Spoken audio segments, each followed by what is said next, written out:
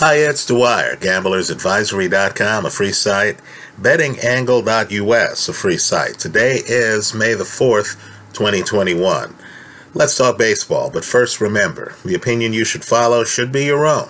Just consider this video to be a second opinion from a complete stranger online. There's one play today that I like. It's Boston at home. You're laying a dear price. You're laying a minus 175 over the Detroit Tigers.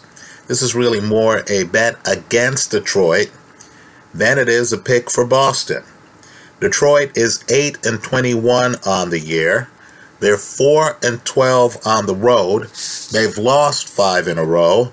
They are 1-9 in their last 10 games. And on the season, they've only scored 2.7 runs per game. This is a team, in my opinion, in free fall that the market doesn't quite understand how bad they are. Now, Boston has Nick Pivetta on the mound. He's 3-0. He has a 2.81 ERA. Understand he's been red hot of late.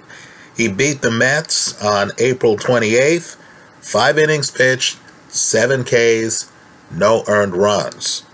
I like Boston minus 175 today over the Detroit Tigers. That's how I see it. Let me hear from you. I hope you leave your comments in the comment section of this video. Thanks for stopping by.